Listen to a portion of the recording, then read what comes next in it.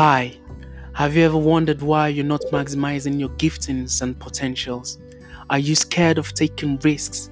Do you think your talents and abilities aren't good enough? Then Life of Impact is the right podcast for you. As the founder Dr. Israel Diary shares impactful insights that will facilitate and smoothen your journey as you go through life.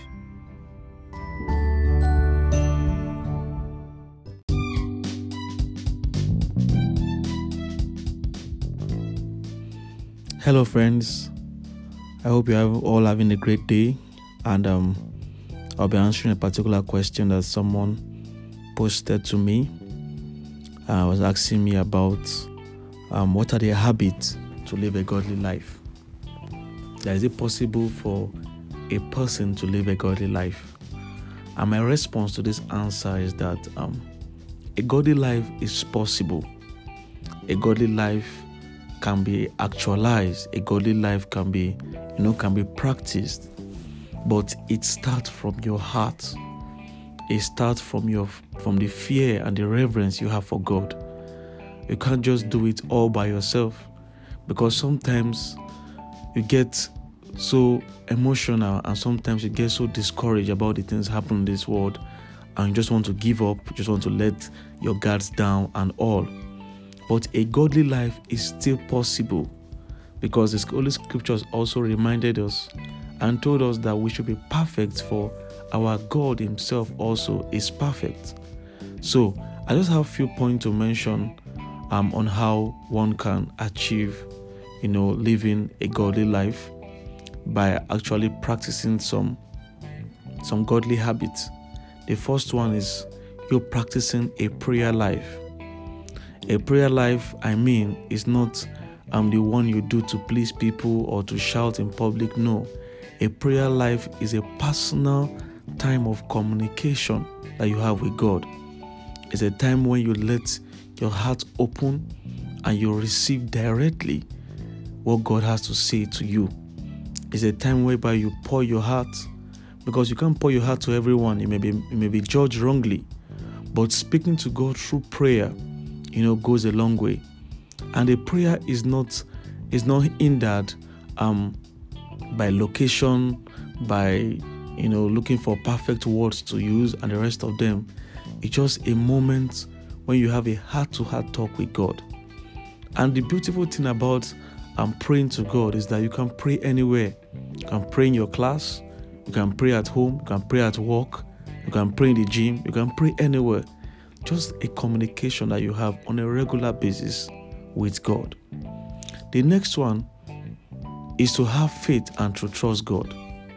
Having faith and trusting God sometimes, can be something that is like a myth or a fiction. Because for a long time you are trusting God for a particular thing, and all of a sudden you don't see it coming. You begin to lose hope. You begin to ask questions. But I thank God for the word of God in the Bible, which has proven to us times and times again about the men of old and the apostles of old who went through different challenges and God came through for them. So we're having a life of faith and trust in God is also a point whereby we can live a godly life. The third one is the aspect of meditation. When we talk about meditation, it's a time where you sit down in a calm, relaxed environment with no distraction of phone, music, TV, or friends, as the case might be. It's a time when you are alone with yourself, just with a pen and paper. I do this more often, and sometimes when I sit down to meditate, there's so many inspirations and ideas that the Lord drops in my heart. And I've come to realize also that ideas rule the world. What you have, what you see, externally or physically, are ideas of men and women that have been put and actualized. So in the process of meditation, you sit down and you have a thought within your heart about things that you really want to achieve, about the things that you really want to see manifest in your time. The fourth point is to obey God. So among the 7 habits I'll be sharing with us of a godly life, the 4th one is to obey God. The Bible has told us that to obey is better than sacrifice. Obeying God can be difficult at times because He may say you should go to the east, you want to go to the west. He may say you should go somewhere in the morning, you want to go in the afternoon. But in actual and total obedience, there is always a great result that comes out of it. There's always there's always an happy ending that comes out of it. So obeying God should be a lifestyle, and it should be done on a regular basis. It should be done in season and out of season. The 5th point, or the 5th habit of living a godly life, is the total dependence on the Holy Spirit. Let's not forget, we're told that the Holy Spirit will be sent to us and that He will guide us into all truth. And we're also told also in the Holy Scriptures that there's a spirit in a man that enables him to carry out the things he wants to carry out. So me and you have that particular spirit in us, and it's left for us to see how we can actualize it. We have the Holy Spirit that speaks to us through a still small voice. It tells you to go right when you want to go left. It tells you this is wrong when you think it is right. It tells you not to invest when you think it's right time to invest. It tells you when to say yes when we think it's time to say no.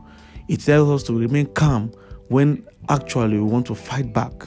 So the gift of the Holy Spirit and the grace to allow the Holy Spirit to flow through us and to enrich us on a regular basis should be our lifestyle also. Whatever we do, whatever project we have, whatever step we want to take, we should allow the Holy Spirit to guide us and to see us through.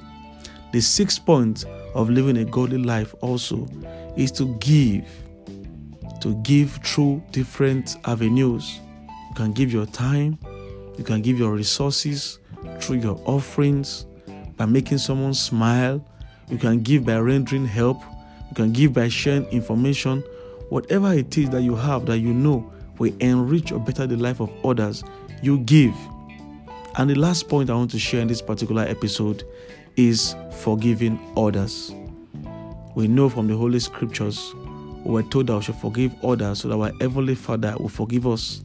And we're also told that if we have any disunity, or we have any kind of quarrel, or we have any issue with our brother, and we take our offering to the altar, we're told that the Lord will not receive such, that such offering should be dropped and that particular offense should be settled first. So if we are going to live a godly life on a regular basis, we must forgive others. Let us not forget, our Heavenly Father forgave us, so we too, we should forgive others. Mercy, as the Bible says, is renewed every day.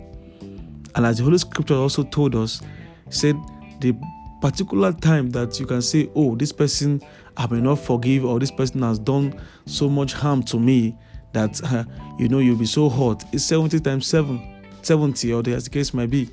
So whoever will hurt you that number of times a day must be a specialist, in looking for your trouble.